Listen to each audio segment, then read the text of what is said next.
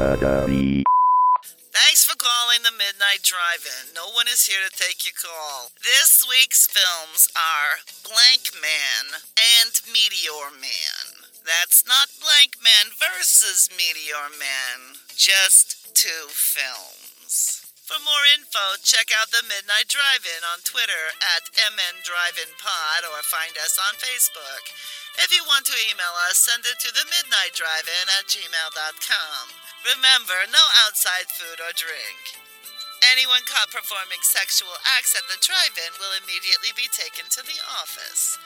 Unspeakable things will be done to you. Thanks for calling.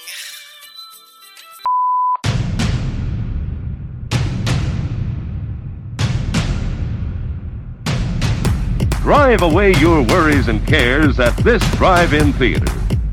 That's why, to familiarize you with the movie rating symbols which will be used by this theater, we present the following guide for parents and young people. X, no one under 17 admitted.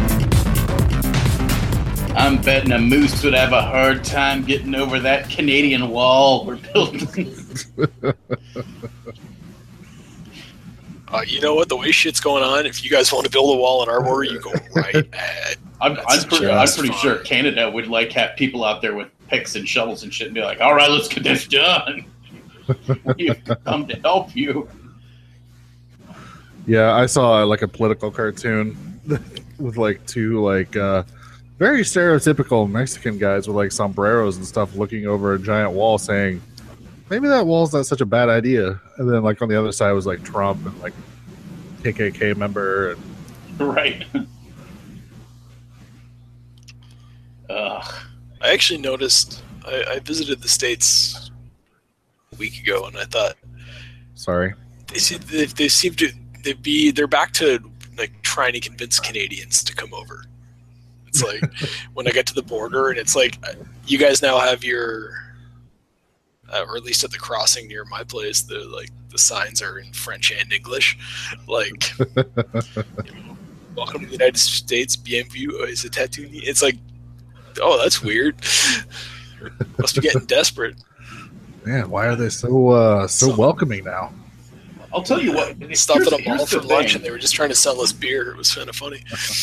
I have a theory that all the best places in the world are frozen hellscapes. Because they have to learn to work together or they would all die. And warm places tend to be anarchic, kill each other nightmare worlds. And I've told myself on the occasion that I would like to move to Canada, and then I remember I lived in Minnesota for 5 years, and that was too fucking cold. Yeah. I couldn't imagine most of the populated parts of Canada. We got a whole northern half of our country that's just scattered groups of people. Well, I don't think I would want to live up there. I'm also concerned with the fact that Canada is fairly close to the same size as the United States and has a tenth of the population. Just to spread out, that's all. Right. Stretch your legs. Need lots of space. Yeah, they're just too polite. They're I don't want to be bothering anybody else, eh? Everybody lives just far enough away that you can hold a hockey stick out in each hand. So that's how you know. It's safe. You're not hitting anybody. You're fine. It's a lot of personal space. Canada takes the bubble seriously. That's hilarious. Well, trust me, I already told you I'm moving to your house because this place has just gotten crazy. It just gets even worse. Yeah. Yeah, it's I was telling Char the other day, I have this problem now where I can't stop reading the news. Yeah. And even though I know the news is going to be terrible, because I'm afraid that the missiles are going to launch and I'm not going to be aware of it when I get blown up. Oh, I legitimately check the news every morning. I have the Associated Press app on my phone, and it's just before I go in the shower, I'm well, if the world's ending today, I'm not going to bother to shave. So I just I hit the app. Yeah. What happened? Too exciting. Yeah, and the worst thing is all the news is like now it's all the same cycle. It's like something terrible happened. Donald Trump said something completely assholey about it. Everyone's really angry about the assholey thing he said, and no one's taking care of the actual thing that went wrong.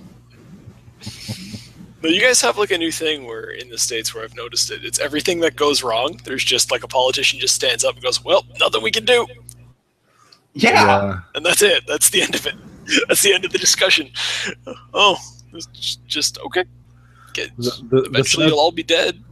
The sad thing is there's an Onion headline that keeps getting circulated every time we have a big shooting that says, politician says, there's nothing we could do about this in country where the only country that this keeps happening in. Yeah. And I've noticed it, like, it's the same headline. They just change the picture in the article every time. And I'm like, that's sad because that's just true. Well, the Onion is never supposed to be true. And you have you can't have a discussion about it because nobody knows like facts about stuff, and they'll argue to the end of the world. I had a 3-hour conversation with somebody where they were insisting, they were like, well, this guy's guns were already illegal. And I was like, no, they weren't. And they were like, yes, they are. You can't have automatic weapons, blah, blah, blah. And I was like, he was using bump stocks. Bump stocks, legal.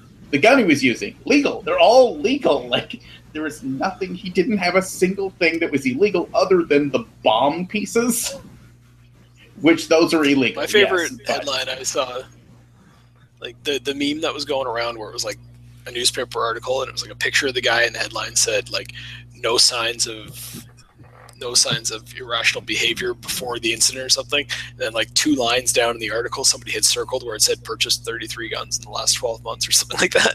And it's like, yeah, nobody picked up on the fact that there was something wrong with that. Yeah. Well, the funny thing that everybody keeps joking about is like right now, if I went to a CVS pharmacy and I bought 3 boxes of Sudafed, I would be arrested. Right now, that would set off a warning in a registry thing saying I'm buying too much cold medicine, and I'm clearly a danger. You're making meth. Yeah, I'm making meth. Have that meth.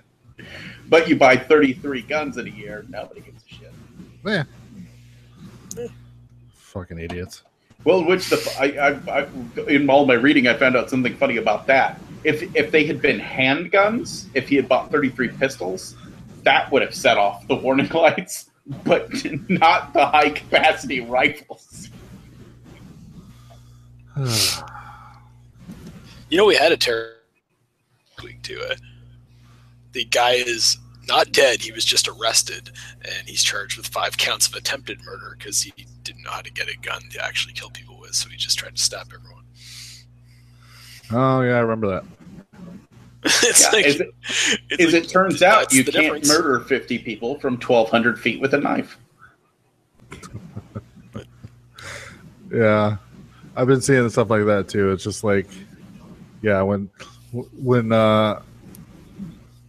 somebody can kill 50 people from 1,200 feet on the 32nd floor with a knife, then I'll say that it's definitely not a gun problem or something like that.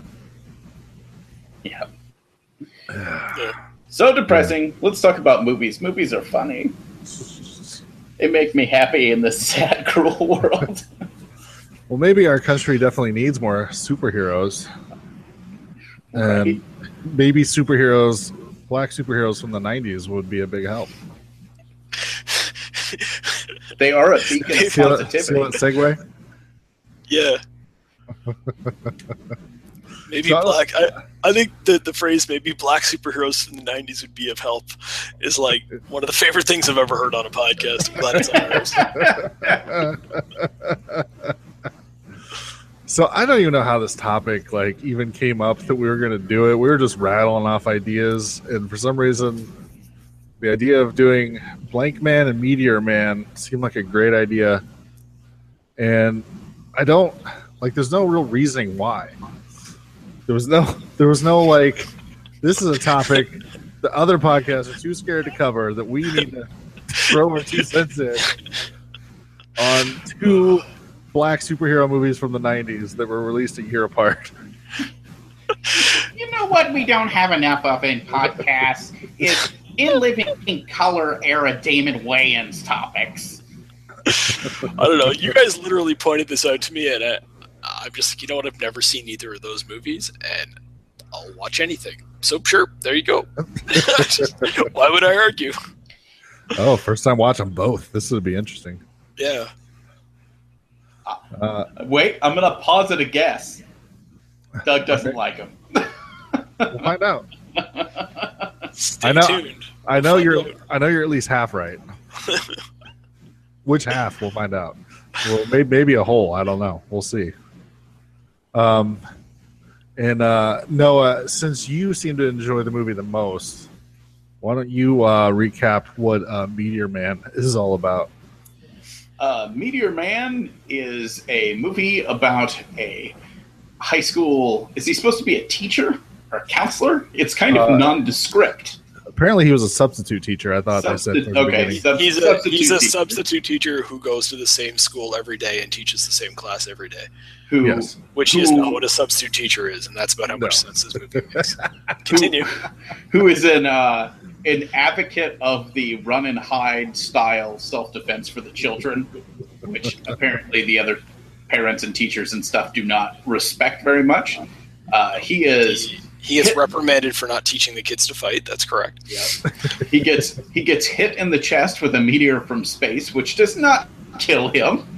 It obliterate him into tiny pieces, but in fact gives him a cadre of extremely vague superpowers. Yeah. Which he then uses to unify the Bloods and the Crips and wage war against the evil blonde black people gang. The Golden Lords. Yes. Like I said, the blonde black people gang. So Noah, what did you think of this movie? Since I know you actually said you enjoyed it. Yeah, I liked it. The first thing I was amazed with is how many people who are relatively famous were in the cast. Yeah. Like, I guess most of them probably weren't at that time, like Don Cheadle and stuff. But man, what a cast this movie has. And I went into this movie with one memory of it, and that it was vaguely a kids movie centered around gang violence, which was a weird combination. but nonetheless, that's what they went for. And accepting that that's what they went for, all in all, it's not a bad story. The acting could be better in parts. The special effects are terrible, but I mean, it's a 90s superhero movie, so I can't really complain too much about a special effects budget. And at the end, I came up with one thing that it's not very often that I watch a movie and think, man, somebody really needs to remake this. And that's exactly what I think about this movie. This movie's begging for a remake because it could be made awesome. Wow. The feeling I had was that somebody owed somebody a lot of favors because, like you said, the cast is crazy. Like Robert Guillaume and James Earl Jones and Don Cheadle was probably one of his first roles, so I'm sure he was just excited to be there. But and the aforementioned Bill Cosby, which we'll get to. Sinbad, and the movie opens with a Michael Jackson song, which you don't hear a lot of his music in movies usually. So I feel like somebody called in every favor they had to make this movie. Well, there's even like multiple rap groups and stuff that show up in this, and you're like, what? Why? Yeah. Meteor Man also did have a run in Marvel Comics for you comic book people out there if you want to go. Just noticed that. Yeah. I can vaguely remember them. I remember the art being cool, and that was about it. So I have trouble accepting that it was cool. I'm not going to look it up. Yeah, my thought was like I enjoyed the movie. It wasn't like super great. I'm thinking I must not have seen the entire movie when I was younger because I didn't remember a whole lot of this movie. But yeah, like it was okay.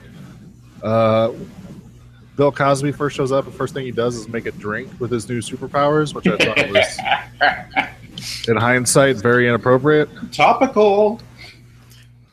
At the time, they didn't know. Oh, people knew. They just weren't talking. Well, okay. The public didn't. The public didn't know. Yeah. So certainly the audience wouldn't have known. So you guys are dead wrong on this movie. I got to step in here. But like, okay, well, let's get to you. Tell us what you think, Doug. First time watch. To say that the story was good, which I think is what Noah said, or interesting. No, it was atrociously terrible. It made no sense. I only learned this movie was a comedy when I was getting ready to record tonight, and I opened up the Wikipedia page, and it does say that. So apparently there was supposed to be jokes in this movie, but there weren't. To say the acting could have been better in parts is like so understating the problem. Like, are you saying James Earl Jones a bad actor, sir?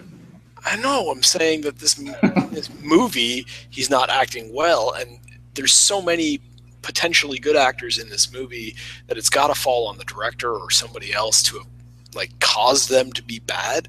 But this would have been bad if this was a made-for-TV movie in 1993, let alone a theatrical film. Like, it's embarrassingly bad, and it's on every level. It's just, this movie is just atrocious. It's just, I can't, like, the level of the attempts at humor, it's like he goes through a whole thing with his costume, and it's like, so the big joke is that his mom keeps making him costumes, and she keeps making him ones that don't look right. But then they finally get to the final one, and it's like this Walmart costume, and not even like the good ones at the front door at Walmart. It's like when you go back to the seasonal section, the ones that have like the body built in so your kid doesn't have to actually get in good shape for Halloween. It's like, ouch. Well then if that's the costume you're going to go with, then don't make the revelation of the costume a big scene, because people are expecting it to be at least an acceptable costume, and it's not. I don't hate the costume. Well, you're wrong not to hate it. I don't know what else to tell you. You're an angry elf. This is just like, this film was like, keeping in mind this is 1993. This is 4 years after Burton's Batman. This is when people were like starting to say, "Oh, maybe we can make some good money by doing superheroes at the box office." And then this piece of garbage comes along and sets the whole fucking genre back. It's although you have to step in there because it's also an American movie, and historically, all African-American cast movies get screwed on budgets. Well, Wikipedia says this had a $30 million budget. Which even in the 90s wasn't very good. It's not great, but for a movie like directed by Robert Townsend, starring Robert Townsend, written by Robert Townsend, it's pretty good. I mean, I don't look at how much it made at the box office. Oh, yeah. Only $8 million. That's yeah. But I mean, that's about what it deserves. It's just, it's just terrible on every level. It's hard to describe. Like, there's. I think you're being very hyperbolic about this movie. No, I don't. No. Okay, so do you guys remember the part in the mall where it's like his body? It's like, what's his name? Eddie Griffin. Yeah. I don't know the character's name, but he takes like the costume and he's just going to use it to try to get laid, which could in theory be a funny joke if they actually played it out, but they don't have the balls to run with it. But they go through like a whole thing where his buddy's pretending to be him, and then they're walking out of the mall and he strips him of the costume in front of everybody. And it's like, well, you just were pretending to be the real Meteor Man inside, and now you're out here still in the same crowd of people, and everyone's walking by like they don't notice that this guy is taking the costume off the superhero, and he like flies off with it, and it's like, what are you doing? Like, are you even trying to make this movie? Are you aware that there are people walking in the background while you're filming this scene, or is that part of the problem of having the director be in front of the camera? You don't know. It's like offensive, this movie. It's offensive. Yes. Once again, hyperbole. It's offensive to me that these people think that they deserved to have people pay to see this. Is it because they're black people, Doug? Tell the No, truth. it's not because Is this your Canadian racism? I'm from Canada. I don't even know what a black person is. I mean, you guys tell me that there's all these famous black people in here. I did not see PK Subban at all, so I don't know what you're talking about. Who? That's a hockey joke. Oh. Anyways. You're making sports references to the wrong people. All right. I don't know. I really thought the movie had a little bit of balls, just in the fact that they basically made a kids movie about very adult topics. And I kind of get why they were doing it, and I've read some interviews and stuff of them saying what their mindset was behind it, and I get it. I'm not saying it worked, but I still say this movie's perfectly enjoyable to watch. So, and at the end of the day, that's all I care about. Is it fun? I had fun watching it. Like I said, I think it could be remade into a much better movie. Sure. I'm not going to argue with you about the remake until it happens, which I'm sure somebody's working on it right now. Yeah. But, like, I just don't understand. You can say this is a fun movie to watch. I don't know how you can feel that way about it. I can't comprehend. Because it was fun. What's I don't like what jokes were causing you to laugh in this movie? That's supposedly a comedy, according to Wikipedia. The strut off at the end is pretty funny. The part where they touch the book and they turn into models for no reason because it's been well established through the film what happens when he touches a book, and then for some reason this book has a completely different effect on them. The funny thing is, I would argue that Guardians of the Galaxy might have stole the dance off from the Indian Meteor Man. Calm down. Let's not get crazy. I don't first of all, dance off is not unique to this movie. Well, and I'm also saying that knowing James Gunn's movie tastes, he probably likes this movie. Well, he can be wrong about it too if he wants. I would say my wife did kind of laugh at that scene when she was watching it. But do you guys see what I'm saying? Like, it would be funny if throughout the movie, every time he touched a book, he had no choice but to take on the characteristics of that book. But what really happened, as established throughout the film, he touches a book, he learns everything in the book, so he can basically repeat it back to people. Then somehow at the end, when he touches a karate book, now he can do the karate, which is not the same thing as learning what's in the book. He should be able to tell you about the karate, not do the karate. And then 30 seconds later, he touches a different fucking book, and it has a different impact on him. I don't think that's entirely true, though.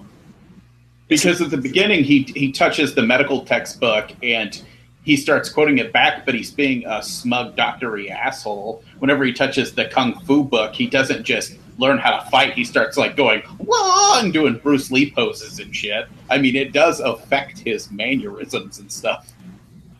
But it doesn't force him to do things that he doesn't want to do, which is what happens when he starts doing his little catwalk thing.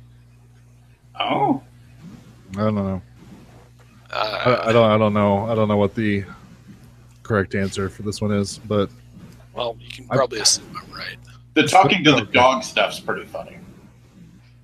Yeah, it's mildly entertaining that he can talk to his dog, but it doesn't really make... again, the powers were so vague and strange and just whatever they needed to be within the scene. Yeah, basically he has the power to do anything. Yeah. Although, I'll tell you, the talking to the dog thing, when it happened, I'm like, oh, because he lives like alone, right? So this is our way he's going to talk to the dog, and that's like... Now we know what he's thinking because he's saying it to his dog, but they still do internal monologue scenes after that. And it's like, but you established the dog thing, I thought, just for this reason. Him flying 2 feet off the ground is pretty funny. By the time I said, I was way too checked out of this movie too.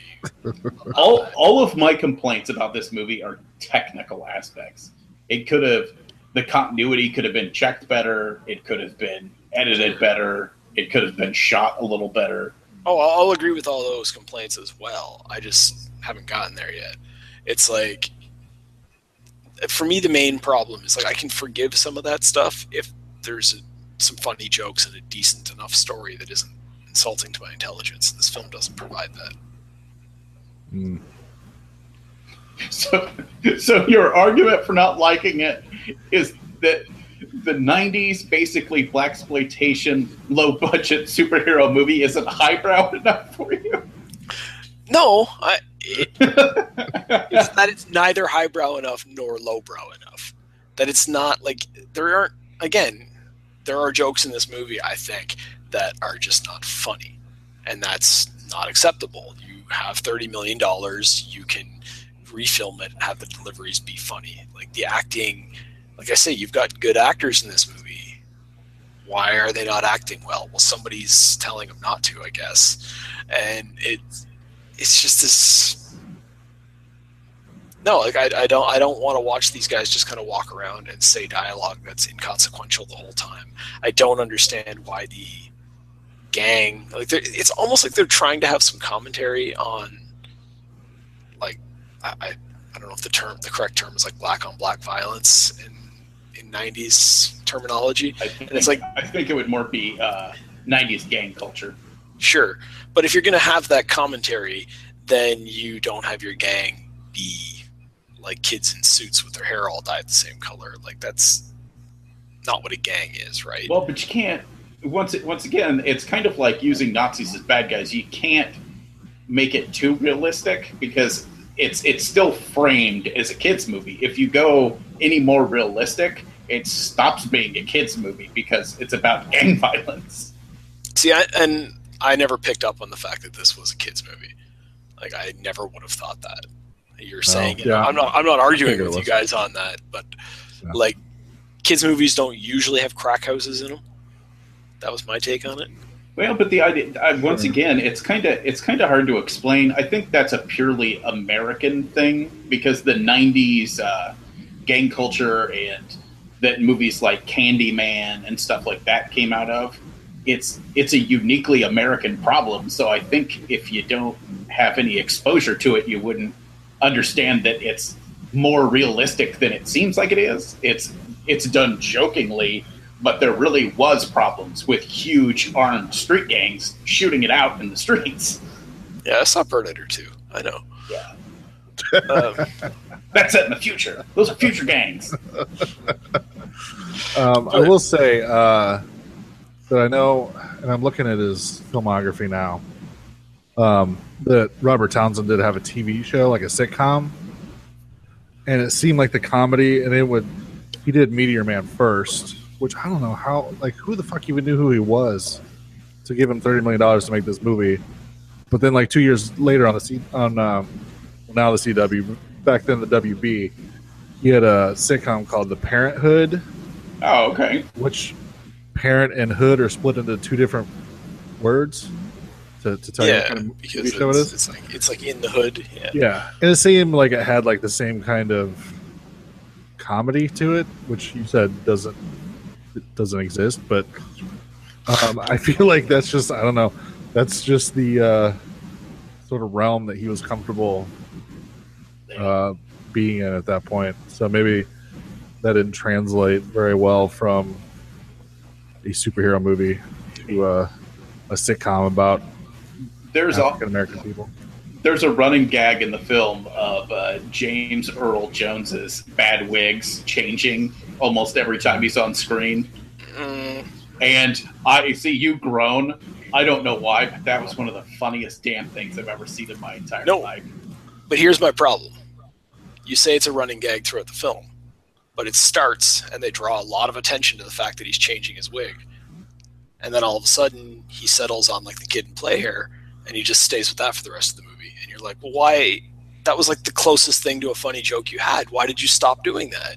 You should have kept having his wig be different in every scene, but they don't. They give up on it way too early. And that's what's so frustrating. See, I was thinking there was another one after Kid and Play.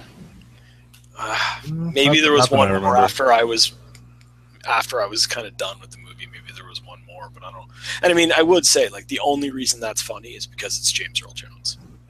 If it's not James Earl, like you couldn't just if they hadn't gotten James Earl Jones to the part, you just edit in another like you find another guy that kind of looks that age range or whatever, and you just have somebody else doing that. It's not funny if you don't know who that actor is. Yeah. Maybe they wouldn't have done it if they couldn't have gotten a recognizable face in there. I don't know. Yeah, well, and I think the joke only works because he's such a big, famous guy. Like, if you did it today in a movie and you had some random white guy do it, it wouldn't be funny. But if you had Bill Murray do it, it'd be hilarious. Yeah. Well, it's going to be funnier if Bill Murray does it than if most other people do it, I guess. But, like, that is a true statement. Yeah. But I mean, there's so many. Like, can we edit together a version of this movie with Bill Murray instead of James Earl Jones?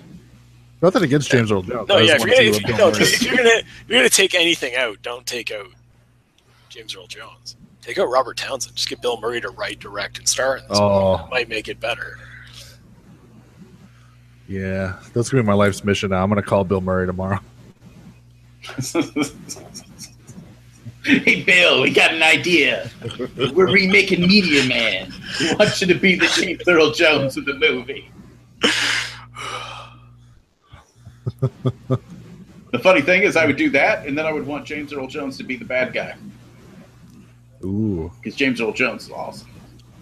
He'd be the Don Cheadle role? Yeah. Really? Let's see, you have him in as like the young gang leader? Yeah. All right. Yeah, could you imagine him bossing around like a bunch of other little kids? Just like, hey, get with it, saying like trendy like street slang right now.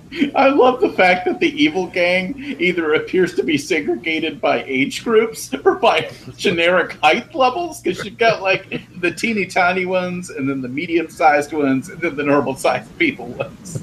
Yeah. Yeah, I don't know. I'm kind of in the middle between you guys. Like, it's not like my favorite movie ever, of course, but I did have a couple chuckles watching it. Maybe it was just because I know I watched it when I was younger.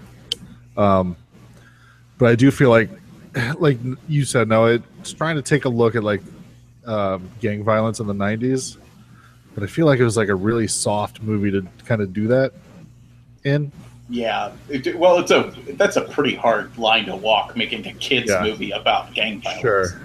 I still find it interesting that you guys think it's a kids movie. I didn't see it that way at all.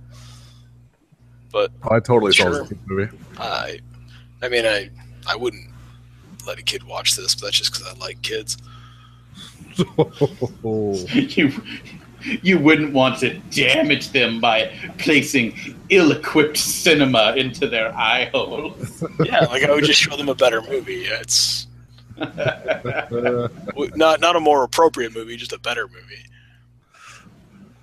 I did have one strong defense of this movie that I wanted to. Oh wow! Because I did make it a point. I'm like, when I was done watching the movie, I'm like, I better write down something positive so that I'm not just the asshole. And I thought, the scene where Bill Cosby, where he mixes his drink and he's like moving his finger around and causing the pots and all that. Yeah. I thought if that were like a scene in like a ride in Disney, and you were like came up and there was like Bill Cosby was up on the screen doing those things, and there were actual pots and pans flying around, that'd probably be something kids would enjoy. That would probably be called the haunted house nowadays. Yeah, well, but back then, children would run screaming from that room. Bill Cosby tried to give me a drink. So just an animatronic Bill Cosby pops up and he's like, "You want a cup of coffee?" Oh God! Run away! Yeah, I guess we should say that Bill Cosby plays like a homeless man who took part of the meteor that hit Robert Townsend, so he as well has superpowers, but he's homeless and collects dogs, and that he doesn't do anything with his newfound powers. Yeah, he literally uses it to make a drink. And then that's it. There's also a really cloudy plot point in the movie that seems to be if you exert too much power at one time, that you'll permanently lose your powers. Yeah. Yeah, is that what that was? Yeah. I didn't really understand it, to be totally honest. That's what they were trying to say. If you do a lot at once, it'll like drain you and then it doesn't come back. But if you just do a little bit at a time, your powers are forever, which is, once again, it's weird. In mind, he does cause like a giant garden to grow in like one night. Yeah. That was not exceeding too much energy, but Well, I think they were suggesting that was part of it. That him doing that and then super speed catching the bullets is what did it. You felt those two scenes were connected? But once they kind of mention it. Like I said, it's real thin. It's not done well. Yeah, well, I can agree with the part where it's not done well. Yeah. Yes, we know, Doug. You hate the Meteor Man. It's just Doug's new nemesis is the Meteor Man. Just you, Meteor Man. The thing is, even the parts of this movie that like aren't terrible, like there are individual moments that are not like if they weren't in this movie, I wouldn't hate them. But it's like nothing in this movie is good. Like there's no really good jokes. There's no character that I like. There's no plot that matters in any way, shape, or form to me. I'm just like, so it's just like, I don't know, like, did we watch this whole movie so we could watch Sinbad pretend to be a guy that is trying to act blacker than he is? Like, that's what we're doing? That's what we're here to do? That's what we're here to talk about? Like, we watched that and we're going to talk about that? Like, who cares? This movie is just like, it shouldn't be taking up space in my mind, and it is. I'd say the biggest problem this movie had for me was that I watched it second. So, I mean, we'll get into what everybody's thoughts are on Blankman in a second, but so for me, it's not a big surprise. I actually enjoyed Blankman way more than this movie. So, for me, like, that was the biggest deterrent, or not deterrent, but just like, you know, oh, I really like this one movie, and now this movie that I thought was just okay, like I had to watch. So when I finished Meteor Man, I literally got up and went to the store and purchased a movie that we're going to talk about on a future episode, just so that I can remind myself that there is a time when we're watching movies I actually want to see. Nice. Well, any final thoughts on Meteor Man? Is there anything else you wanted to bring up, Noah? I know Doug has pretty much disowned this movie. No, that's pretty much it. Like I said, it could be a much better movie. This actually, like I said, it's one I hope that they remake, because I think a better director could make this into something really, really cool. In this one, it's not a bad watch. I had fun watching it. I don't know if I would necessarily recommend it to people, because if you can't put up with all of the technical issues in the movie, you're going to be Doug. No. Let's make it very clear. The technical issues are secondary to why I don't like this movie. It's the lack of humor, the lack of intelligent plot, the lack of good characters are why I don't like the movie. Then there's also you're right, all those technical issues do exist. There is one fun moment when he falls and there's like a crack that forms in the sidewalk that goes all the way across town or whatever. And I'm like, oh, if this were a Bugs Bunny cartoon, that's exactly the same thing that would happen. So it made me think of something I do like, and that part was good. The Bugs Bunny reference really cinched that moment. Yeah, and I highly doubt that it was an intentional Bugs Bunny reference. But yeah, that's pretty much it. Like I said, it's so hard to recommend it to people. It's available on Blu-ray if you want to get it. Don't. Did you buy it, Noah? No. Yeah. I might. I was thinking about it. If I could find it used, I would totally buy it. Interesting. All right. Yeah. If I could find it used, I would stop shopping at the used place. Let's put this on the shelf. I thought America was supposed to be the angry country. Canada's so angry. America did this movie to me. That's what the problem is. Yeah, like I said, I enjoyed it fine. It's never going to be on any of my top lists or anything, but I don't hate myself after watching it like apparently Doug does. No, I don't hate myself. I hate Robert Townsend. Oh, okay. So I'm guessing you're not going to be picking up DVD copies of The Parenthood to watch? Probably not. I don't even remember that show at all. Like, I watched a lot of TV in the 90s because I did not have a social life. I mean, the worst thing that can be said about this Watch yourself. Doug will come up with something else. Well, it's true that it's not even the best African-American focused superhero movie of the early 90s. Which, that's a pretty small list. Well, what are some other ones besides the next movie we're going to talk about? I guess Spawn was in the 90s, right? Yes. Late 90s, maybe? Yeah. Yeah, I guess that's true. There's probably I'd be curious how that holds up. I haven't seen Spawn since like theaters, I don't think. The problem with that movie is you have to be able to like completely ignore that the comics exist in order to enjoy it, which is kind of hard to do. Yeah, the problem with that movie is that they made a cartoon series that was so much better. Yeah. I Although agree.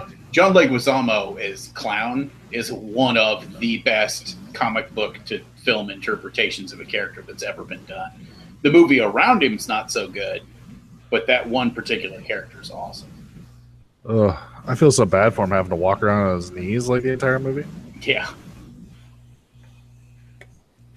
All right. Well, should we move on? Yeah. So, next up, release. Final verdict on Meteor Man is meh, no.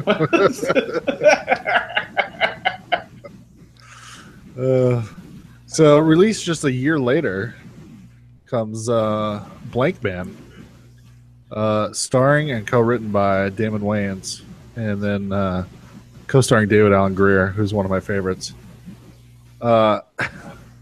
So loosely based off a skit from In Living Color. Yeah, I was wondering if they thought Handyman would have been a little too risque for a movie. Yeah.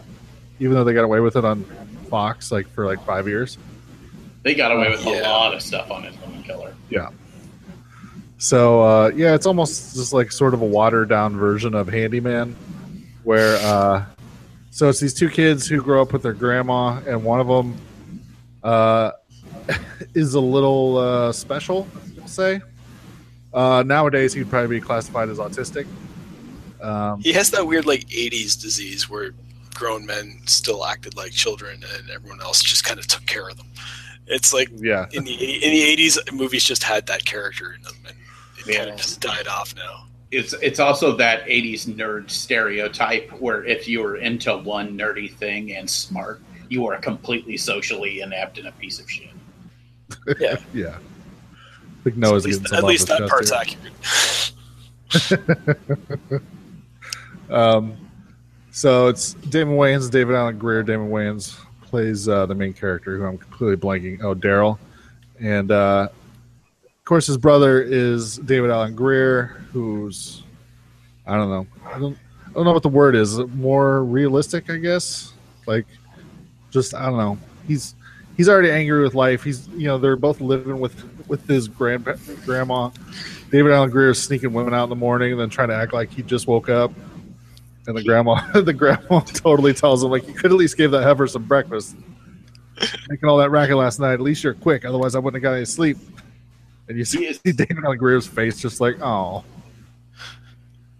Because this movie is all one giant reference to about 5,000 other things, he is the Kato in the Green Hornet scenario. Yes. Yeah. So Daryl's super smart. Accidentally knocks some chemicals over and finds out that it makes his clothes indestructible. And decides he wants to be a superhero because, of course, that's what you do. And then, especially after their grandma gets killed, because she is campaigning for who she says is the only honest politician in town. And, of course, the mob has something to say about that.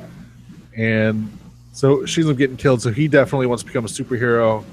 His brother, David Alan Grier, tells him, nah, you need to stop doing all this stuff. And so he goes on to become a superhero, but he doesn't really have a name.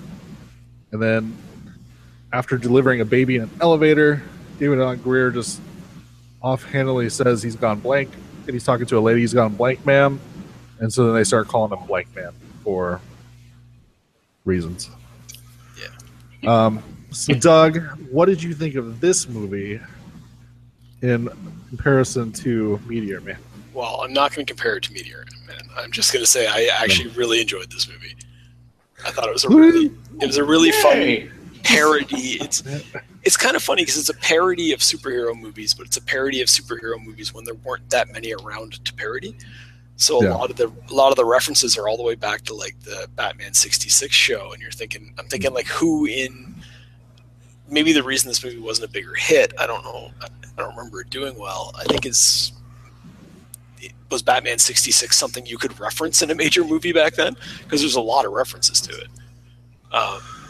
But there's also references to the whole Burton Batman universe, and to just a lot of other kind of stereotypical superhero things. But yeah, I had a lot. That's something we forgot to talk about. Meteor Man was that there was some references to the Batman TV show, and then even Frank Gorsuch, who played the Riddler on the Batman TV show, played the main old rich white guy who was sort of in charge of all the gangs and stuff. Yeah, I think that was just a coincidence. Yeah, the evil white guy getting rich behind the scenes. Yes.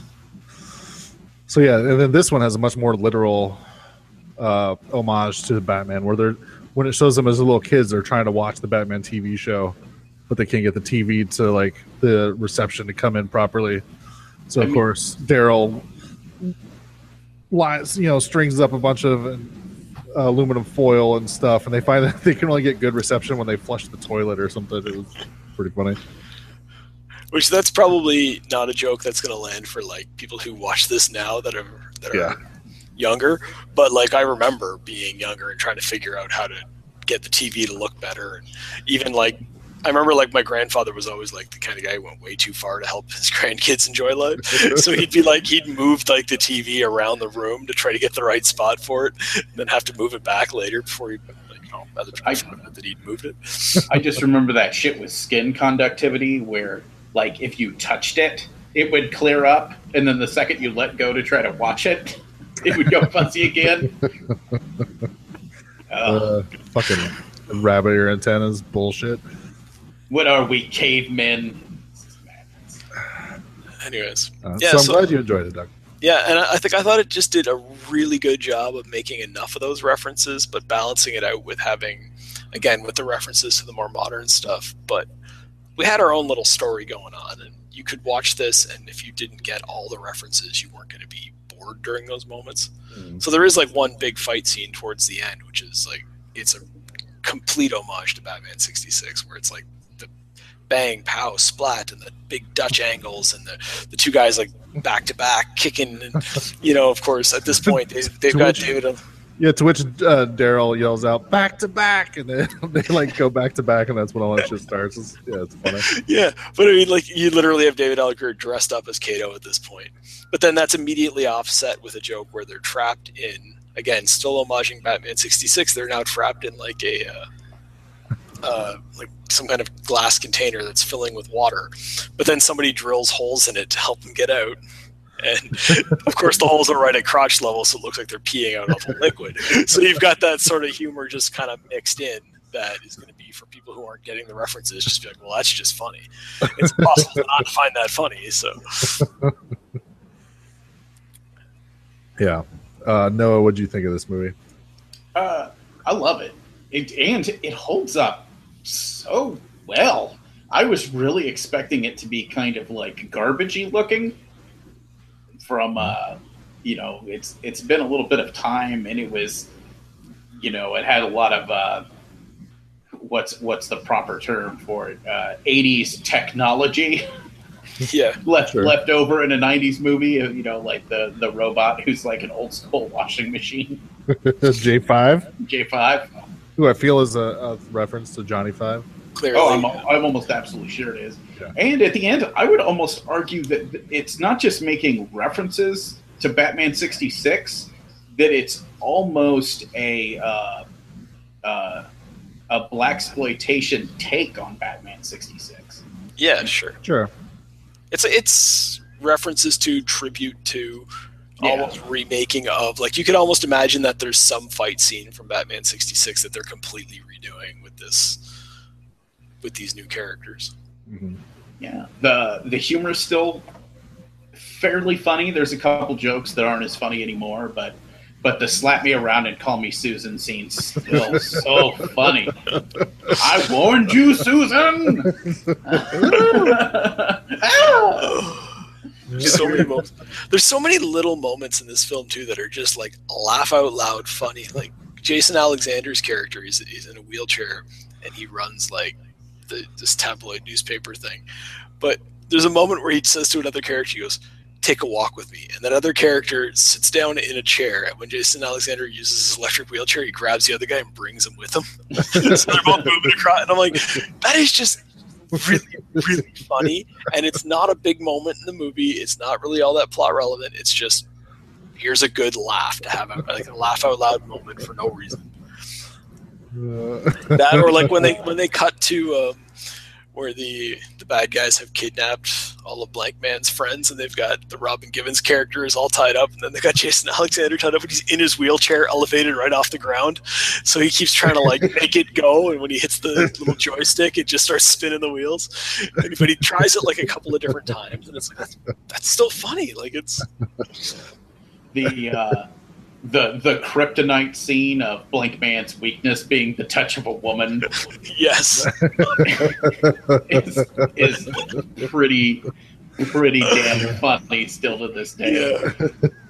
And they go back I like that they go back to that a couple of times. Like, this is one of the things I complained about in the last movie. Here's where they do get it right, is like they do this moment that is just a funny laugh out loud moment, but then later on they kind of call back to it at other points in the movie, and you're like, oh, it's really important. That was foreshadowing what happened earlier. I didn't realize. Man, I'll tell you one thing that happens in this movie, and it's such a stupid little thing, but I was so grateful for it. The fact that the good politician guy ends up actually being a good guy and not the evil guy who you think is the good guy at the beginning. Because, modern day cynicism, it's always, if there's a good politician at the beginning of the movie, he's the bad guy. You can guarantee he's the bad guy. Well, they tease it a little bit that he might not be such a good guy, and then it turns out he kind of just is, which I thought worked really well. Yeah. Mm-hmm. Yeah, I hadn't watched this in forever, but I used to watch this like all the time when I was younger. And yeah, I still think it holds up like really well. I was laughing my ass off while I was watching it. And I was at work when I was watching it, so I'm sure my office workers were just like, what in the world? Oh, man, him talking to his dick in the bathroom. Oh, that was such a funny moment, and it's just like, it's just a stupid joke. I will play with you later. And they nailed it just right, where they kept like, because she walks in and he's like talking to his own dick, and then he just keeps going, right? He's like, we'll go in the bathroom and we'll have a good time. And it's like, and they run just long enough with it where it's like, it didn't get old. It was just funny. This is just clearly guys that knew what they were doing. And I mean, like, the Wayans brothers went on to like make the Scary Movie films and that. Like, we know that they became very good at parody at one point, but here this is like the early. I think this is the earliest example, and it's like really, really funny at all times. They nail it just perfect. Let's go to the board.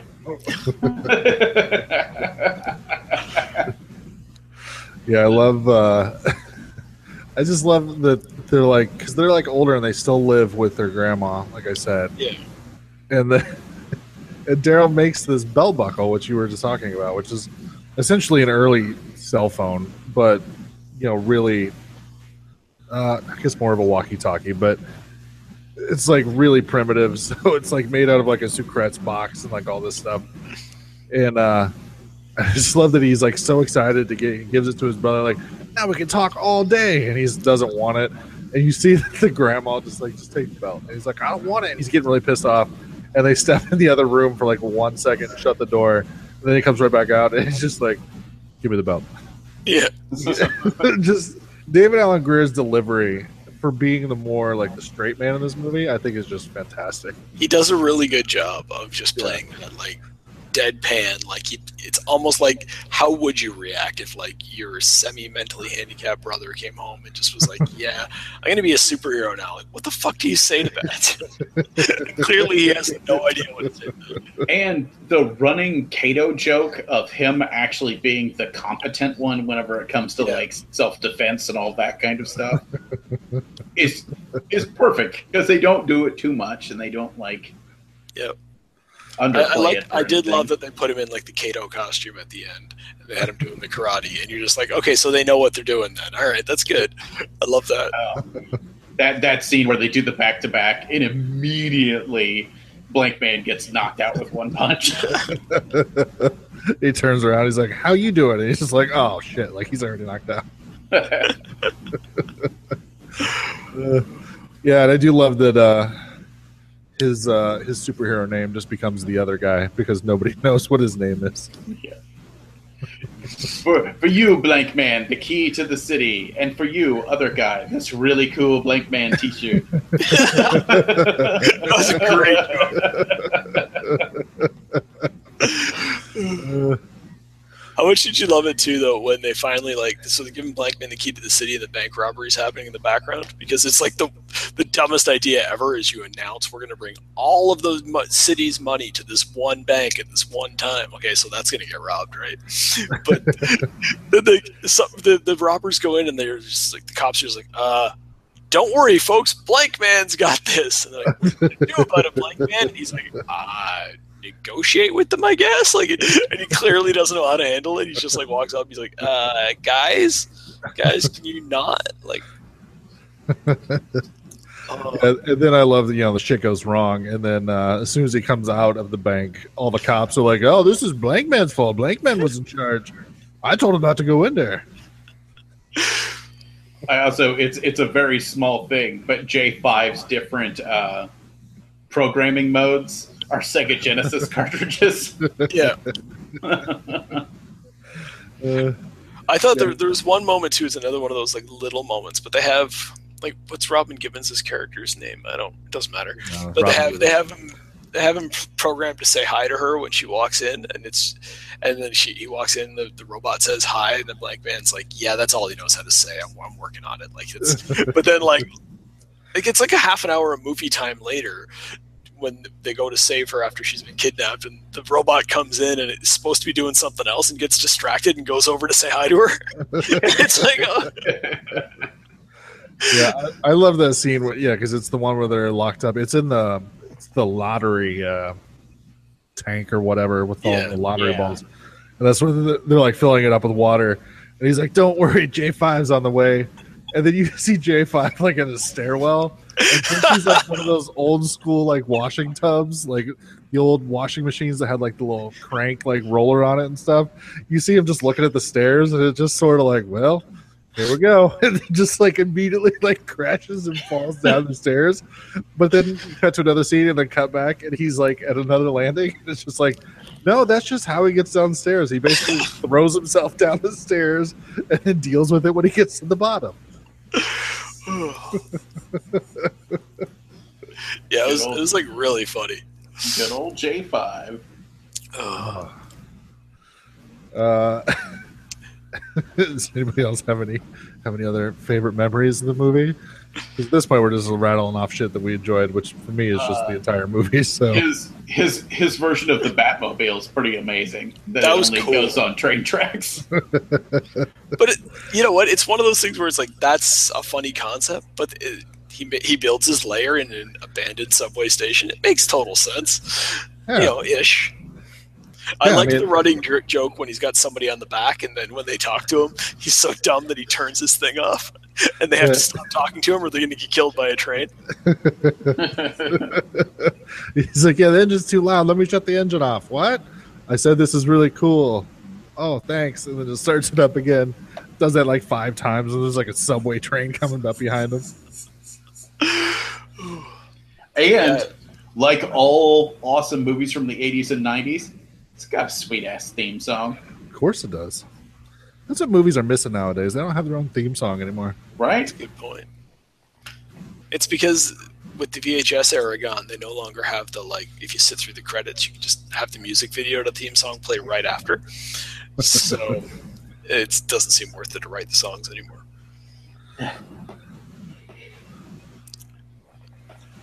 I don't know. Anything else? Like, I think this is going to be a high recommend from all three of us. Oh yeah.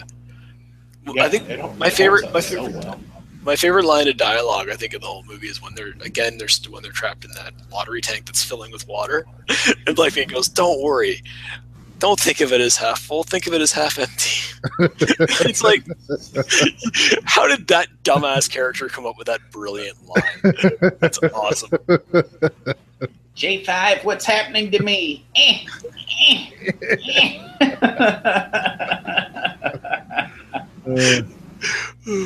Or the whole thing where he, like, because he does, like, again, it's the stereotypical superhero thing. He abandons the Blankman character for a while and goes off to, like, get normal life, and he's just working at McDonald's. And it's just every interaction he has with a customer is hilarious. Like, working at McDonald's, and they're actually using the actual brand McDonald's. I know. Yeah, just like everybody that deals with him is like so fucking annoyed because he's just like, "Hi, welcome to McDonald's. What can I do for you today?" I'll just take a burger. Okay, would you like fries with that? No. And he just rattles off like all the other things he could order. And the guy's Are you sure they're brown and crisp? We have salads now. Most people don't associate salads with McDonald's. He started listing the salads, and the guy's like, "No." If you've ever been to a McDonald's and had that employee who's way too happy to work at McDonald's, it's so frustrating. You're just like, don't take your job seriously. Just get me my damn food.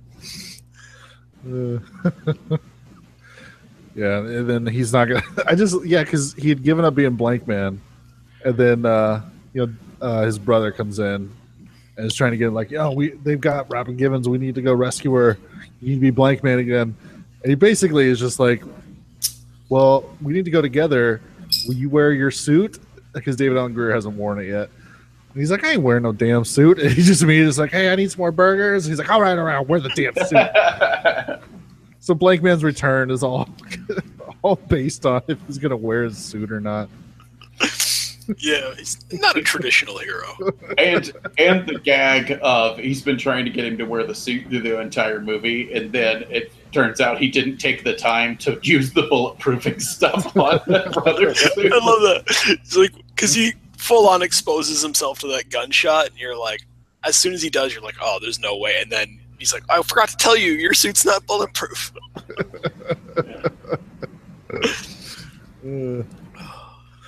So good. It was awesome. Buy it. You can get it on Vudu and HD for $13.99. Totally worth it. Yeah, this is one I'm gonna need to own and rewatch because it was very, very, very funny. I wonder if they have that like a decent release on. I'll have to look. So yeah, high recommend from all three of us. Blankman was awesome. Yeah, I don't know what else to say about it. I don't know. I thought I had a point, but I don't. Yeah, it's kind of it's hard to talk about comedy sometimes. Yeah, I mean, we've just been repeating the jokes, and we're not as good at saying them as Damon Wayans is. So no, I'm disappointed there was never a Blankman sequel because I would totally watch that. Do you guys remember when David Wayans was a rising star? Do you guys remember? Do you guys remember when Damon Wayans was a cast member on Saturday Night Live? No. Very short period of time. It was for one season during one of those horrible 80s years when like Gilbert Gottfried was also a cast member. That's probably why I blocked that out. Yeah. I did watch In Living Color back in the day, and I always enjoyed it. And yeah, I loved In Living Color. Those first couple of Scary Movies films are hilarious. And like all the things the Wayans were doing back then, like and Damon Wayans was always kind of my favorite. Yeah. But I don't know how I missed this one. It's just, it should have been right up my alley. Some of the direct references to the Burton universe were maybe like almost too spot on, where it's like if you weren't a big fan, you wouldn't have even picked up on them. Yeah. But I thought the weird thing with this scary movie franchise is I think the second one's hilarious and the rest of them are utter garbage. Oh, see, I hate the second one. I thought the first one was awesome. second one is my favorite. I think the first one is man. also With, very good, and then goes off the rails. Yeah, I was going to say that second one, and it's all because of Chris Eccleston and damn it, who's the guy in the wheelchair? I always mess his name up. Help me. Oh, I don't know. He's so funny. David Cross. Oh, yeah. Yeah. You said Christopher Eccleston. Did you mean Chris Elliott? Yeah, Chris Elliott. That's Okay. right. Oh, I don't remember Chris Eccleston. I was trying to think who Christopher Eccleston was in the thing, and I'm just thinking, No. I scramble names in my brain. It's my little hand, my strong hand. Thanks for calling the Midnight Drive-In. No one is here to take your call. For more info, check out the Midnight Drive-In on Twitter at MNDriveInPod or find us on Facebook. If you want to email us, send it to themidnightdrivein@gmail.com. Remember, no outside food and drink. Anyone caught performing sexual acts at the drive-in will immediately be taken to the office. Unspeakable things will be done to you. Thanks for calling. So anybody else watch anything else this week? I've got a few things. If you guys want to go ahead, or if you want me to, whatever. Go for it, Doug. Me? All right. Yeah, go for it. So last week I mentioned the 11/22/63. Oh, so yeah. I finished that up. Nice. What'd you think? I liked it. I don't know how to say what I want to say without spoiling it. So be prepared, because I'm just going to go right ahead and spoil it. Spoiler alert. So the entire plot of the movie is completely irrelevant, because it's all just reset at the end. And it ends up that this whole thing in my mind was just about this character and his personal journey, and it had really nothing to do with all the real world stuff that was actually happening. Yeah. And I can see how that would piss a lot of people off, but I actually kind of enjoyed it. Mm-hmm. I kind of, I liked the idea that we were following this guy for his entire run of the show, basically this 3 years of time in movie world. And it's like, okay, that's what this has been about the whole time. It's really, all the other stuff, it doesn't matter. Mm-hmm. And I kind of enjoyed that. Sort of reminded me a little bit of this show's name. I can't remember, so I'll just give up on that reference. But I just thought, I thought it was neat that at the end of the day, it's like, oh, all this stuff about like saving Kennedy's life is a way for us to learn about this guy and not anything else. But I can totally see how that would just drive other people insane who are really plot driven and need their stuff to be plot driven. So, mm-hmm. Yeah, I really liked it. I really liked the book too when I read it. So they did a pretty good job of adapting it and stuff. Yeah. Like I said, they added that Bill character to have someone to tell exposition to, which I think really worked. I think they did a really good job of working him in without making it distracting. Yeah, I also found a lot of the interactions between the different characters. Like I genuinely thought a lot of time is spent on the relationship between James Franco and the girl, and I cared whether they were together or not. And when things happened to her, I was seeing things from his perspective, and I was genuinely bothered when she had this giant scar on her face through half the movie because she was in this horrible situation. And it's like they handled all that really well, and it's rare that I'm going to give a shit about a relationship between two characters, especially a romantic relationship. You kind of just go, oh, they're putting one of these in to attract a bigger audience, or just to make it seem like everything else. But it really worked in this one. Yeah. So I was pretty happy with it. I'm glad I watched that. Yeah, I was a big fan. Like I said in the book, some people were in the book, especially, were complaining that it's kind of long, and they felt that some of it was boring in the middle. Yeah. And my argument always was, well, that might be kind of the point. is that it's boring because he's in the book. He's got 5 years to wait it out, and I'm just like, and for me, it's like, yeah, like he gets bogged down in everyday life for 5 years waiting for this event to come up. So we're sort of experiencing that, just the monotony of having to, live life for 5 years waiting for your moment to do something. So I felt like it really worked. And I actually feel like they did a pretty good job of condensing it down a little bit on the TV show.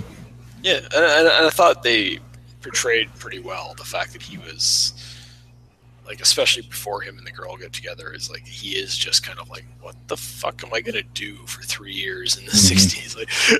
And he's kind of hesitant to get overly involved in certain things. And it's like, well, all right.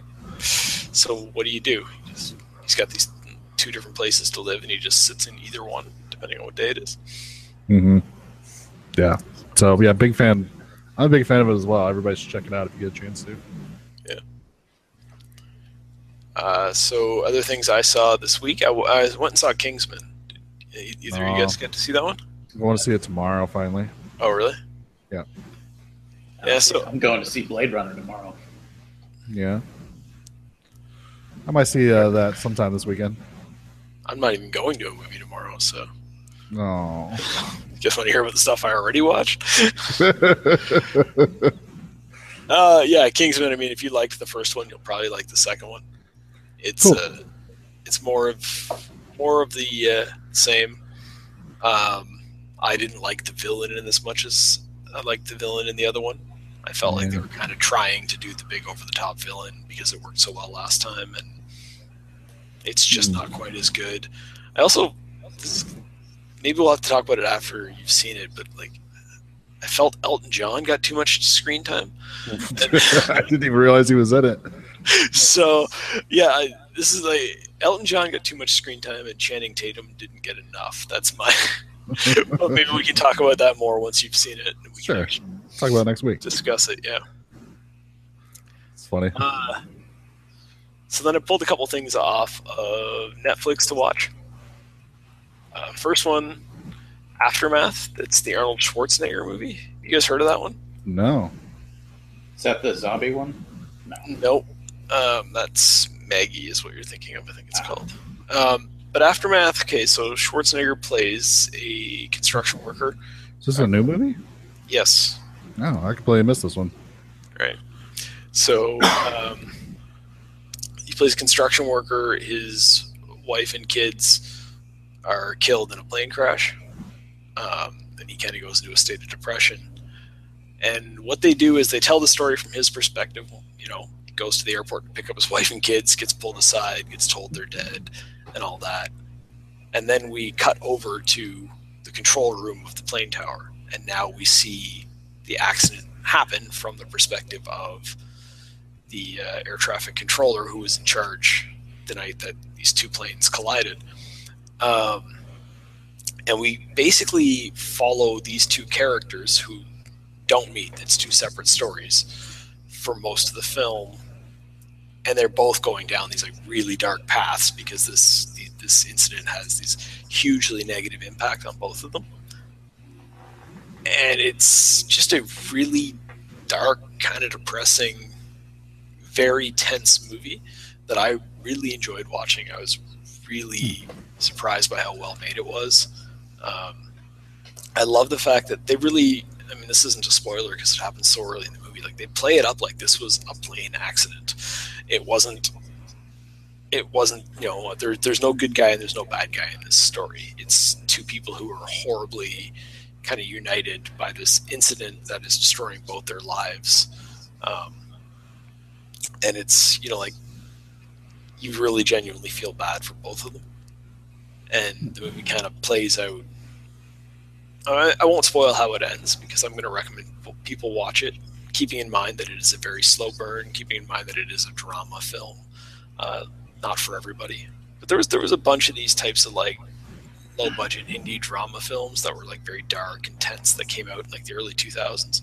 There were a few good ones that really kind of stuck out to me, like Mean Creek was one of them, and United States of Leland is another one that pops to mind. Like, and I enjoyed those, and we don't get enough of that anymore. So I don't know if either of those titles mean anything to anybody else, but I thought this one was really good. Schwarzenegger's pretty good in it. He's good enough for like an indie drama film acting. It's kind of funny that a guy like the end of his career is now just good enough to be in movies. But wait, did him and Liam Neeson just switch places? maybe. Like Liam Neeson became an action star after he turned 50, and now Schwarzenegger's doing like dramatic roles. Yes, that's what's happened. Wait, are you insinuating that Liam Neeson has not been an action star since Darkman? Yes. Well, you're wrong. Okay. Darkman. Let's be honest, he was in Darkman because of his dramatic chops. There just happened to be some action scenes in that movie. We're gonna have to do a Darkman cast. No problem. Yeah, that was on the US Netflix, so I'm kind of bummed. So I'm gonna have to watch it. I'm gonna have to figure out where to find it. I typed in Aftermath, and some like Korean, like looked like supernatural TV show popped up. That would not be the same thing. No, that's why I was confused for a second. To my knowledge, I can't. I don't want to. I don't want to speak. I don't think anybody in this movie was Korean. So. But it's this movie. Like, I want to impress how much I was. Like, I really enjoyed watching it. There's like little subtle moments. Like, there's a moment where it's supposed to be, I think, a year after the accident, and Schwarzenegger's character has kind of left his life behind, and he's like building a fence for a living now. That's where he's at, and he's literally working on this fence, and they kind of make it clear that everybody kind of likes this guy. He's a hard worker, and everybody around him seems to enjoy having him there. So the guy whose fence he's building, like, comes out and he's like, "Come on, you need a break," and he brings him a beer and stuff. And it's like, and then the guy says something like, "Man, you're doing like a really good job. You know, if I'd liked the fence my wife picked out, I'd be really happy right now." And then there's just like this pause, and they just look at each other, and it's like, "Oh, I probably shouldn't be making jokes about my wife to the guy who's still depressed about his wife dying." And they just stare at each other for a moment, and then they just go off in opposite directions, and that's like it. That's all that happens, and you're just like, "Oh, well." Sounds like a British movie. Yeah, I can see that. I can see that somebody saying that, and apparently, like, I briefly Wikipedia'd this, and it is inspired by like true events.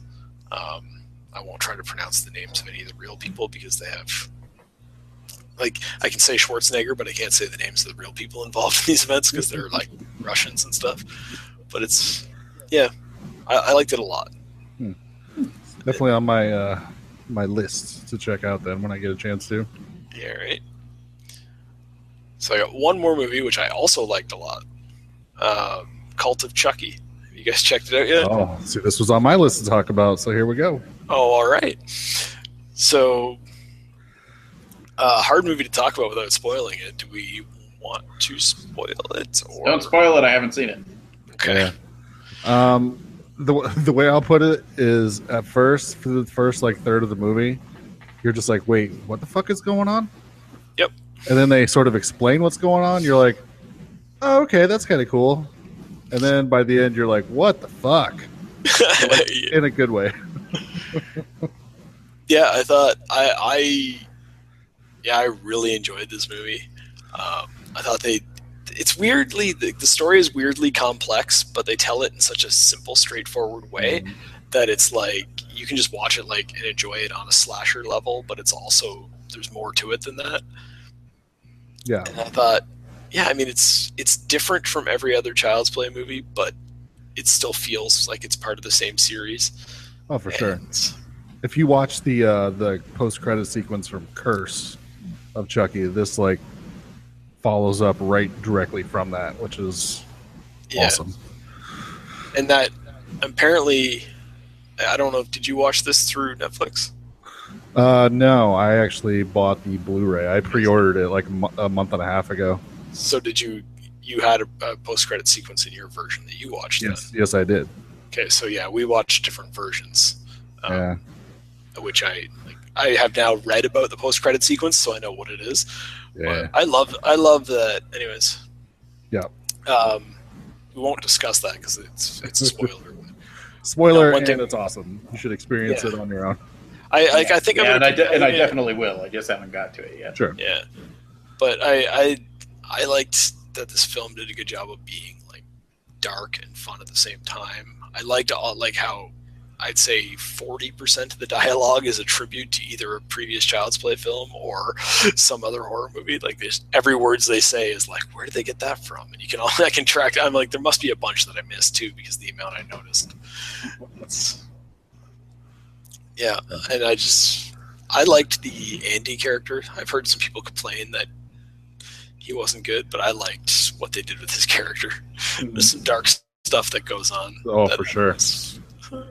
Those might be my favorite scenes. Is the stuff with Andy at home alone. I think it might be my favorite parts of the movie.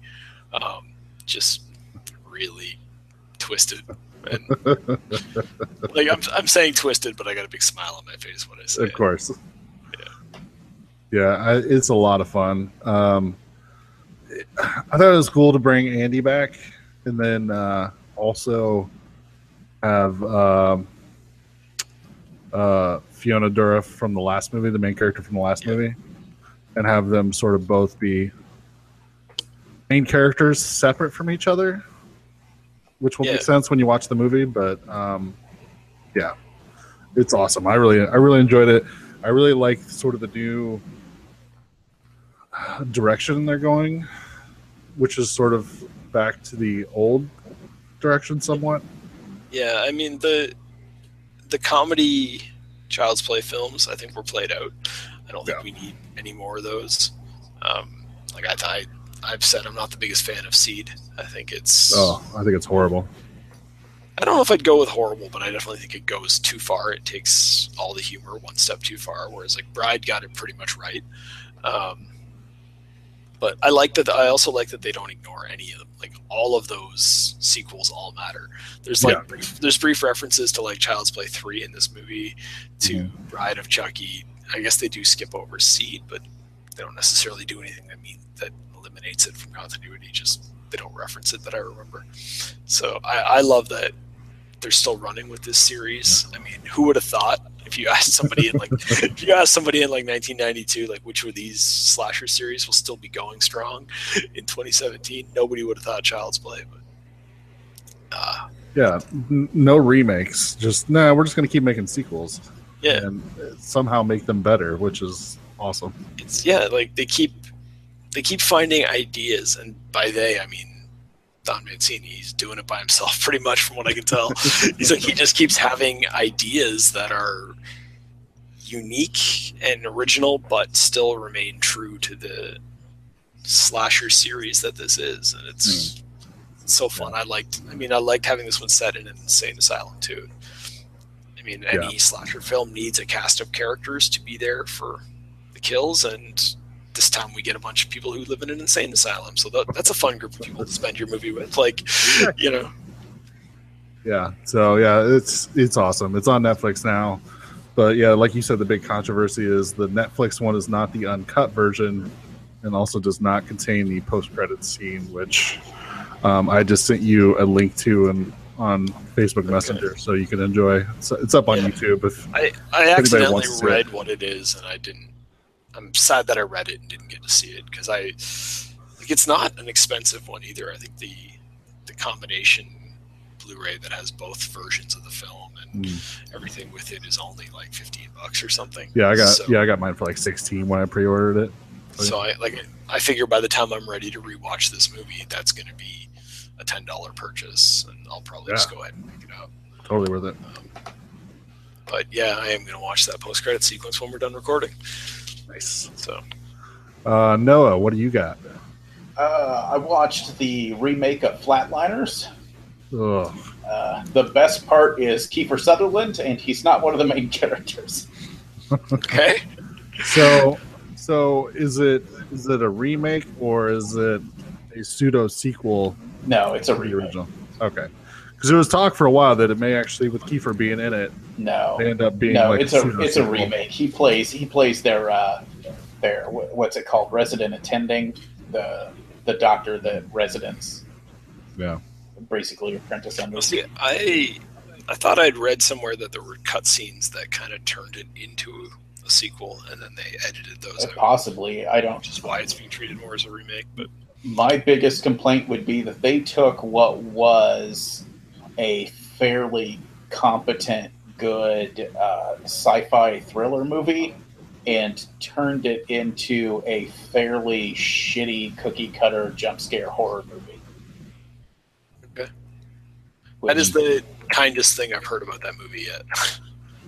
I mean, it's not... If you've never seen the original, I mean, it's just a generic-ass haunting kind of movie. It's just got a weird premise to kickstart the ghostiness.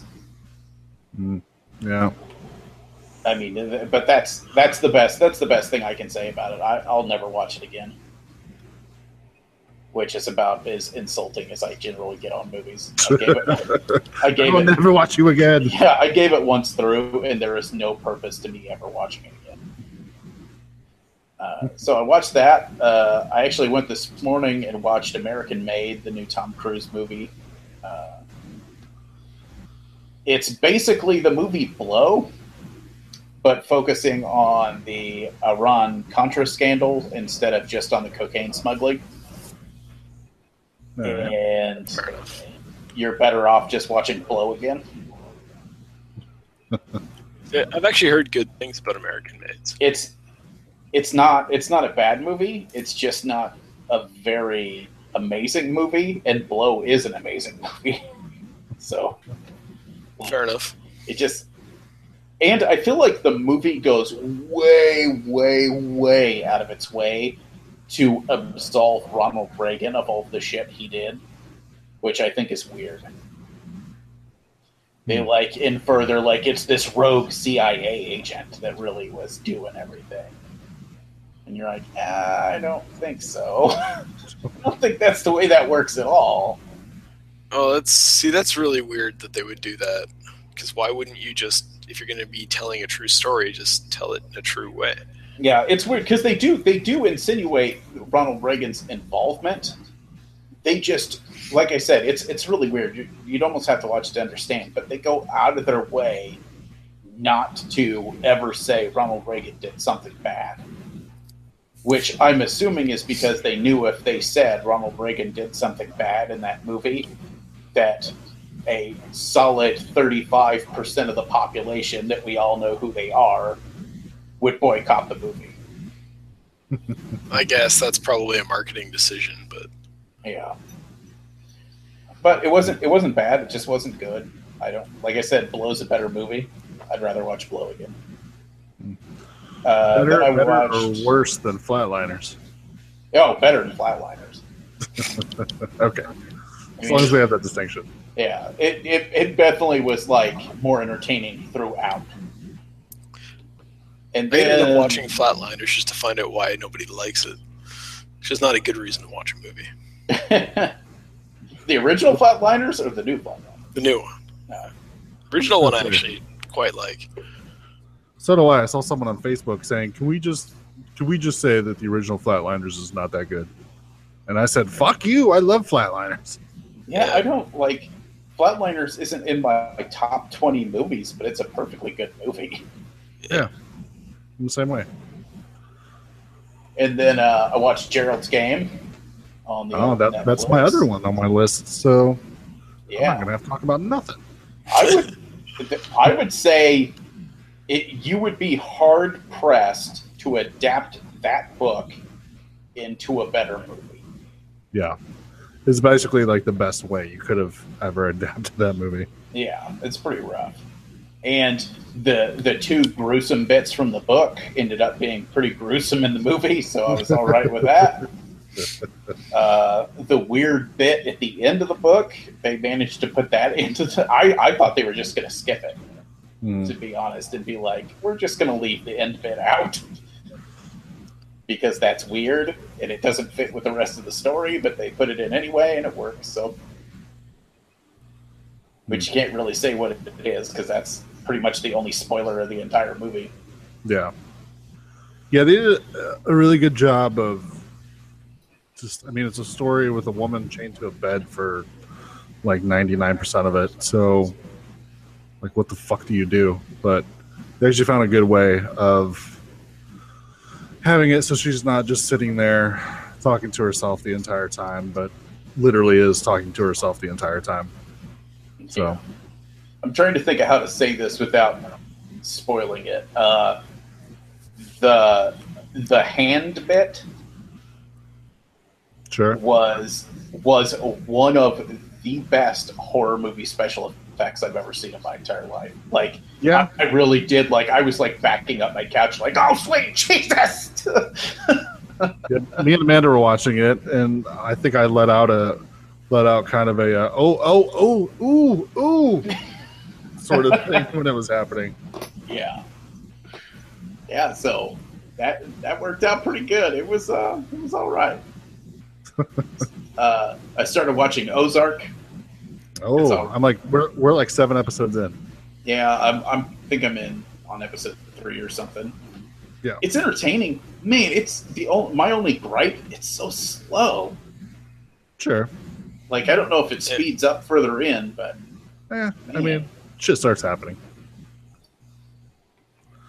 I think someone called it like a pretty good successor to Breaking Bad, and I don't think I would go that far, but it's entertaining. Oh, was it you? Yeah. Oh, okay. All right. Well, Doug said that. Yeah. I wouldn't say no. I wouldn't say it speeds up as it goes on, but I would just say more stuff happens. Yeah. And it's slightly off topic, but I watched Big Mouth, which is a animated series on Netflix by John Mulaney and Nick Kroll and several other extremely funny people. And the entire show is about like 12-year-olds going through puberty. And puberty is manifested by the hormone monster, who is a character who actually is like leaning over their shoulders and like saying things to them. And it's one of the funniest damn things I've ever seen in my entire life. Yeah, I'm 2 episodes in, and it's pretty funny. It's like it is like an adult's like looking back, talking about what it was like to be 12. It's like, yeah, all the guys trying to learn how to like deal with that, and the one girl has like her period and stuff, but it's all being told in a very adult way, where it's like, as opposed to stuff where it's usually trying to aim for an audience of that age. Yeah, the hormone monster, just, I mean, it kills me, just because I remember being a teenager and your brain working kind of like that, where all of a sudden your brain's like, yeah, touch your boob. You're like, what? I don't think I'm supposed to do that. Do it anyway. Yeah, I haven't watched it yet, but I've seen like posts and stuff about it that apparently it's got some what other people have deemed offensive stuff in it, which makes me really want to watch it. Oh, that I was like, Netflix has got some big swinging balls about stuff. In this one, there's 3 or 4 things that happen in the show that I'm like, what in the sweet Jesus are they thinking? Like, they're never going to get away with this. And then I'm like, wait, they already made it. They already got away with it. Nice. You know what else I like in it, and I think it might be fun to know this going in, Brian, is like all the adult characters are clearly as seen from a 12-year-old's perspective. Mm-hmm. So like the dumb gym teacher is like such an exaggerated version of that, like they can't even read. Like that's because that's how like kids see the gym teacher, right? Like he's clearly not going to be a realistic character that behaves that way. But and it's stuff like that I find very entertaining. It's like the sort of the lower level stuff that goes on that you might miss when you're caught off guard by all the in your face humor. There's the creepy sex positive hippie parents. Yeah. Nice. Well, I guess if you're going to talk about Big Mouth, I can mention that just finished up the latest season of Rick and Morty, which is fucking awesome, like it always is. So If nobody's ever seen Rick and Morty before, definitely go watch it. Every person I know that was like, "Oh yeah, I haven't watched that yet," I'm like, "You need to watch it." And as soon as they do, they're like hooked and watch, like binge everything they possibly can. Yeah. It's the sci-fi equivalent of South Park in the fact that it can be so completely dumb and so deep and insightful at the same time. It is kind of fascinating. Yeah.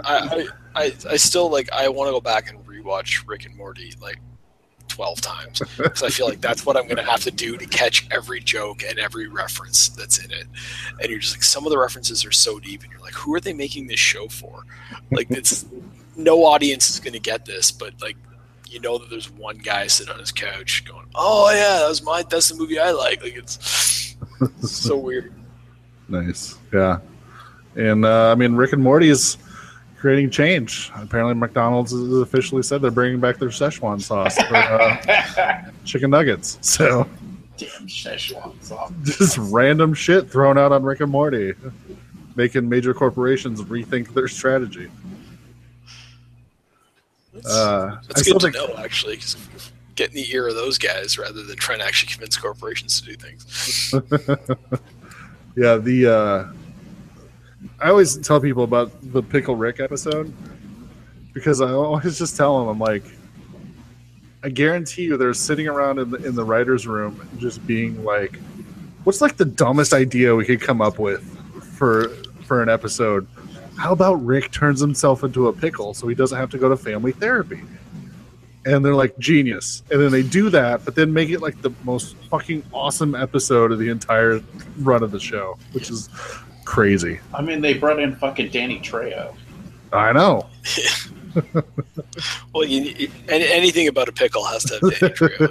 Pickle Rick. It's so fucking weird. It's just like, yeah, he turns himself into a pickle.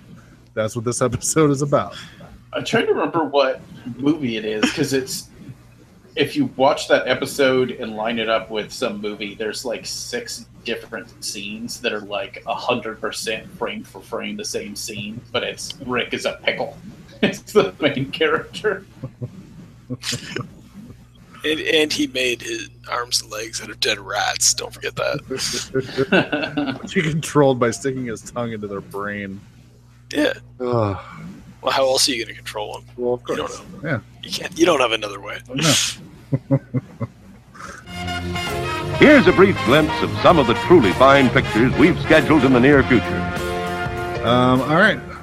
Noah, you want to clue everybody in what we're doing for next episode?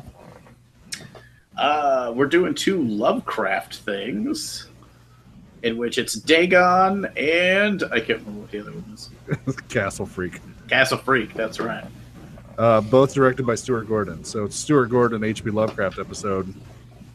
So I haven't seen Dagon since it came out. I saw part of Castle Freak years upon years ago, and I've never actually watched Dagon. So I'm excited for this one. Yeah, I've never seen Dagon either, so Castle Freak I love. We could talk about Castle Freak right now. I don't even need to rewatch it, but Yeah, so we're going to get some Stuart Gordon, some H.P. Lovecraft, and some Full Moon all figured into one episode. Yeah. So I figured Noah would be happy. I am. Do you have like a crush on Charles Band? No, like I've said, Charles Band only makes 2 types of movies: awesome movies and movies that are so bad that they're entertaining.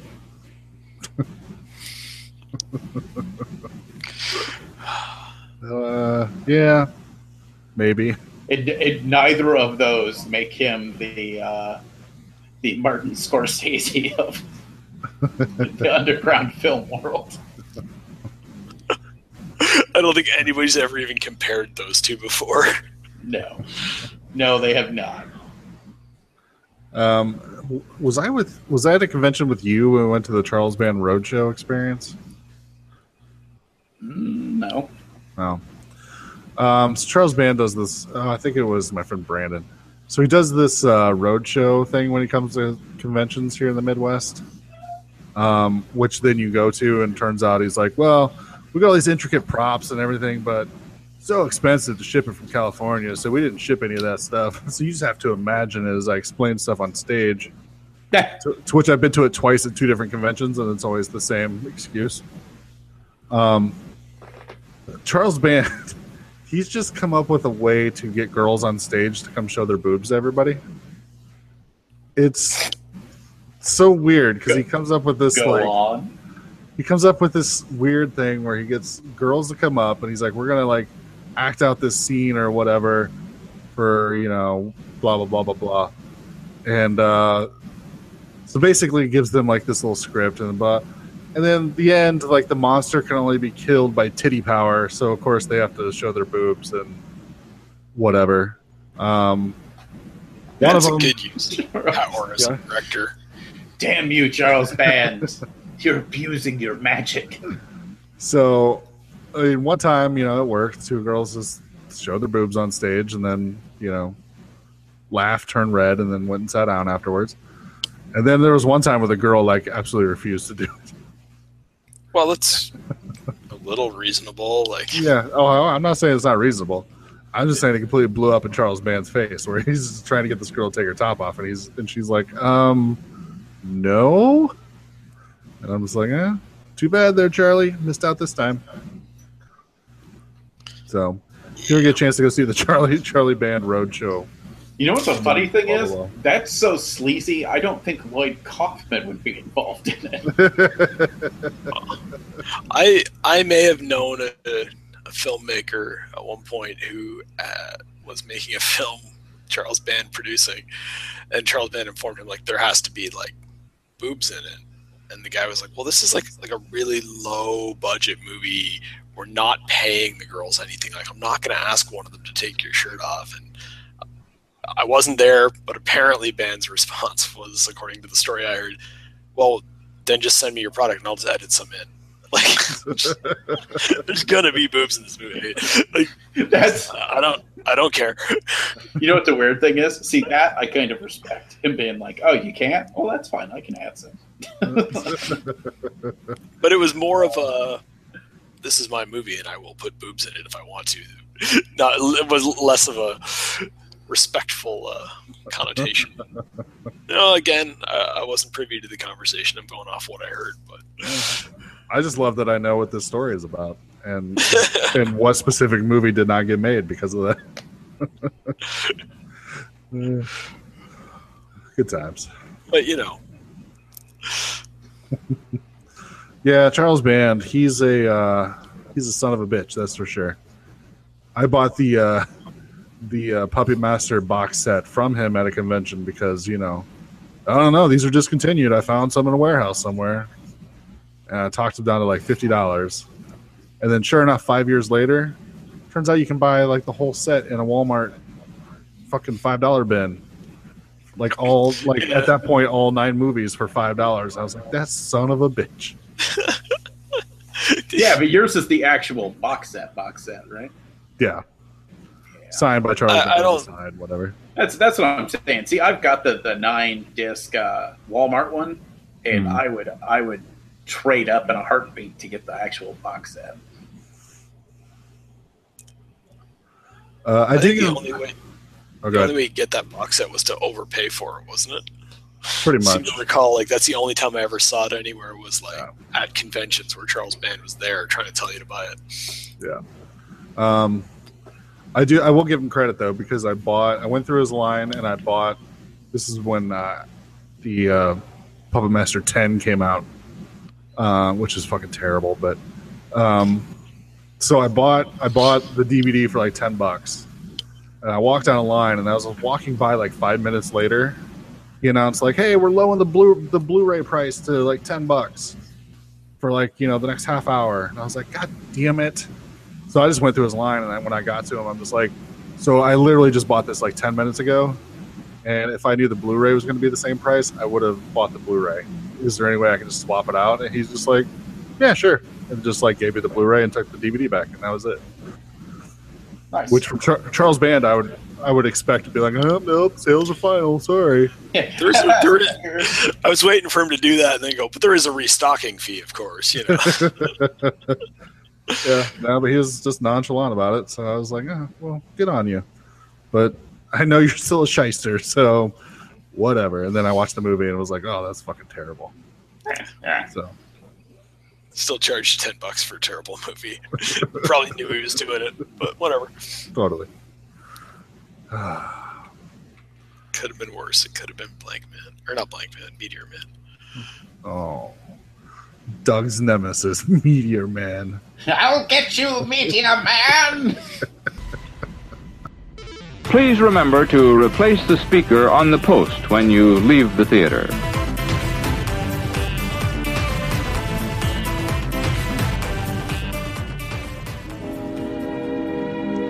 And now, folks, it's time to say goodnight. We sincerely appreciate your patronage and hope we've succeeded in bringing you an enjoyable evening of entertainment. Please drive home carefully and come back again soon. Good night.